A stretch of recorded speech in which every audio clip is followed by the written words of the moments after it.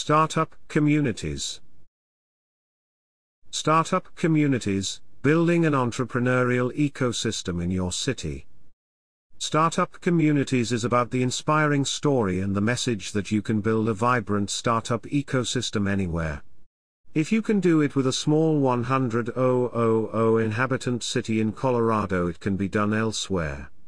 Today, Boulder has one of the highest entrepreneurial densities in the world. The author, Brad Feld, has been instrumental in the startup field globally for decades with Techstars, Startup Weekend, Startup Revolution book series, his blog Feld Thoughts and investment activities. The book is based on the Boulder thesis that are principles derived from practical experience and experimentation. The first element is that the entrepreneurs must always lead the startup community. They are the role models and inspiration, but also the driving force for community development. If entrepreneurs are not leading the community, it will not be sustainable in the long run. The second key component is that the leaders must have a long-term commitment.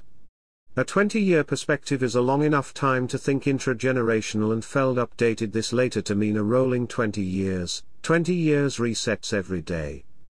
As a third component comes inclusivity. Everybody needs to be welcome, and new people should be included openly and actively to the ecosystem.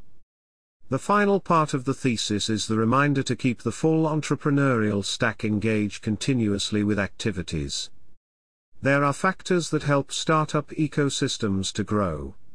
One of them is external economies of scale, where the higher the density of startups, the better the specialized services become and their average cost per startup goes down. Startup specialization brings scale economies and more refined ecosystem that speeds up and helps to build new companies. Network effects bring similar advantages, where a higher density of startups and successful entrepreneurs support the further growth and success of the ecosystem. The startup ecosystem does not work only with entrepreneurs. There are other participants that are as valuable as entrepreneurs. They are called feeders, and influential community leaders that are not entrepreneurs are called instigators. As a network, there is no hierarchy between the actors, they just have different roles. For example, the government and public organizations are feeders that can help the ecosystem, but they have different priorities, time perspectives and ways of operating. They tend to run with budgets, and easily measurable short-term results, political cycles, and operate with a top-down approach. Large companies can help the ecosystem at least in three ways. They can provide resources and infrastructure for the startup ecosystem, create startup programs, and naturally be customers of local startups. The book is filled with practical advice and tips for all the participants, ranging from give first approach to experiment and fail fast, be mentorship driven, play a positive sum game, among others.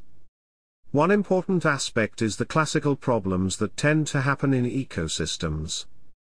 The patriarch problem describes the issue where the most powerful people in the top of the hierarchy try to control and be gatekeepers in the community.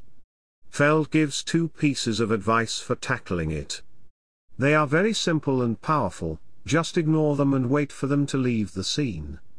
No approval required, just start doing things. Not enough capital is a favorite excuse for not doing enough. There are multiple ways to overcome this, such as finding the capital where it is available or start local and then go big. Another related issue is a reliance on government, either with support or money. Often, the outcomes can fall short in both accounts, and in addition, public bodies are notoriously slow to take action. If the results are not immediate, they may soon move their focus elsewhere. Other common issues are a culture of risk aversion, avoiding people because of past failures, playing a zero-sum game, creation of artificial geographic boundaries, or having a bias against newcomers. It is no accident that some startup ecosystems thrive, as the above demonstrates. It takes continuous effort by many people for extended periods of time. The impact that happens in a networked system is non-linear, and it can be hard to time. Patience is required, as well as the notion that you cannot control a startup community. It is a rapidly evolving and ever-changing organism that has the entrepreneurs in the middle and the rest of the participants supporting them. That's why it's called a startup community.